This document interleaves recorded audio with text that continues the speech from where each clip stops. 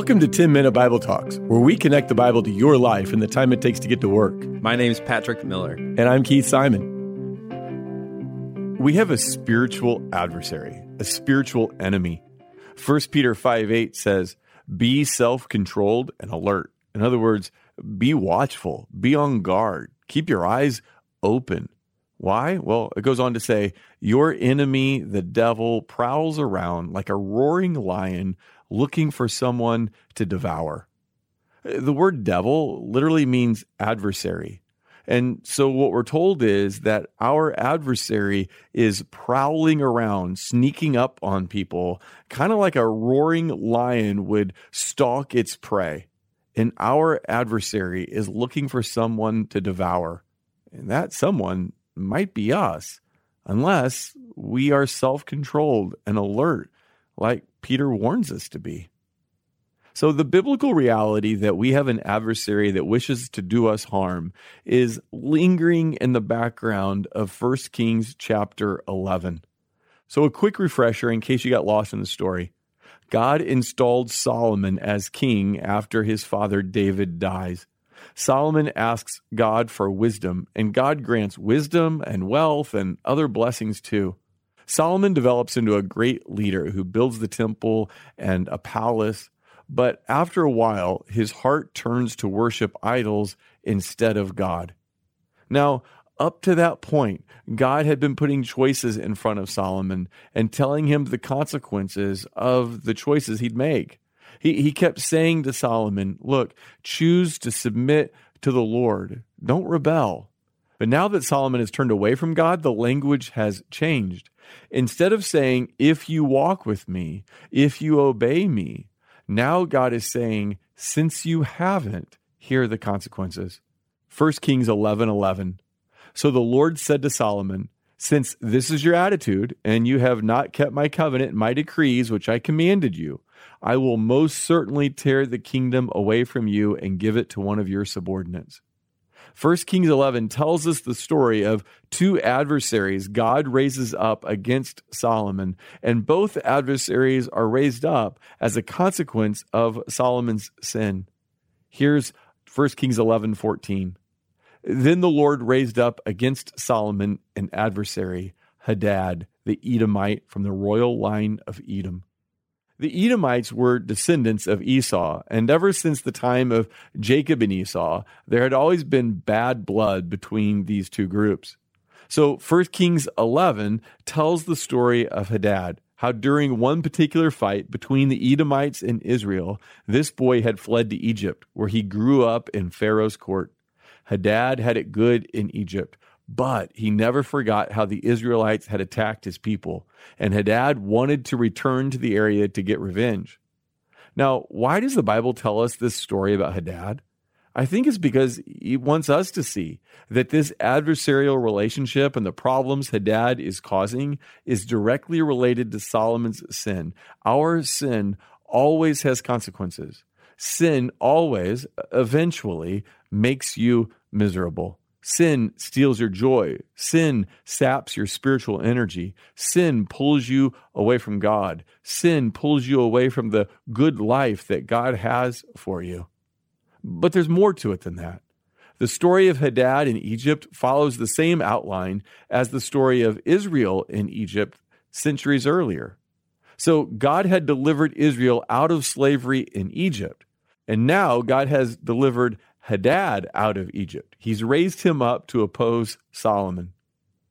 Later in the chapter, in verse 23, it tells us that God raised up another adversary against Solomon. His name is Rezon, and he was in the north. Rezon and his men were engaging in guerrilla warfare, not completely different than what happens in many parts of the world today. So on one level, this story is about politics and military might. It's the normal kind of stuff you'd find in foreign relations in any time period and in any part of the world. On another level, this story is about God raising up spiritual enemies as a consequence of Solomon's sin. We know that because 1 Kings tells us that God is the one who is behind all this. He's the one who is orchestrating it. It's wise for us to see that sin has consequences in our life. because I'm afraid that we gloss over sin too quickly.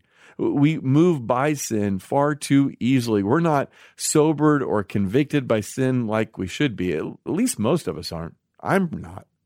We say things like, yeah, God will forgive me. It's not that big of a deal. My job is to sin. God's job is to forgive. Sometimes we even think that the greater our sin is, then the greater God's grace is, and maybe God likes it that way. It is true. It's precious truth that in Jesus, God forgives sinners. That is good news. But that doesn't mean that sin doesn't have real effects. It doesn't mean that sin doesn't do real damage in our life. Remember 1 Peter 5:8? We have a spiritual enemy, an adversary, who prowls around like a roaring lion looking for someone to devour. How will we defeat our spiritual enemy? How will we protect ourselves from his attacks, from being devoured? One of the bloodiest days in the Civil War was the Battle of Antietam. It happened in 1862 and it lasted 12 hours. There were 10,000 Confederate casualties and even more on the Union side. Though military historians called this battle a draw, the reality is the Union won. And the reason we think of it as a win for the Union is because a very mediocre general, a guy named George McClellan, was able to end the career of Robert E. Lee, the Confederacy's greatest general. In fact, he caused Lee to retreat back across the Potomac River. So how did the mediocre General McClellan defeat the military genius Robert E. Lee? Well, 2 Union soldiers had found a copy of Lee's battle plans and had delivered them to McClellan before the engagement. It turns out you've got a lot better chance against your enemy if you have your enemy's battle plans before the battle even begins. Imagine if a football coach had the opposing team's playbook, the opposing team's game plan before the game actually began. There'd be some advantages to that. So in some respects, we are in a similar position to General McClellan. We're no match for our adversary. We're told to be wary of Satan. But his plans, Satan's plans, have fallen into our hands by way of the Bible. We have Satan's war plans. And when you open up his plan, what you find is that Satan's main weapon against us is deception. 2 Corinthians 11:3, the Apostle Paul says, "But I am afraid that just as Eve was deceived by the serpent's cunning, your minds may somehow be led astray from your sincere and pure devotion to Christ." So what is it that Paul thinks will lead us away from Jesus? What are Satan's strategies to pull us away from Christ? And that strategy is deception. Satan is a liar. In fact, Jesus says that Satan, our spiritual enemy, is the father of lies. So what does Satan want to deceive us into doing? Or how does he want to trick us? Or what lies does he tell us? Well, he tells us, just like he told Eve back in the garden, that God is not good, that God cannot be trusted, that God is withholding something from us, that sin will make us happier, sin will bring joy to our life. In fact, Satan told Eve that there would be no consequences for sin. Remember, he said, "You will not surely die when you eat the fruit." See, Satan wants us to believe that the good life is found apart from God. That is his lie. That is his deception. That is his strategy. And unfortunately, it works too often.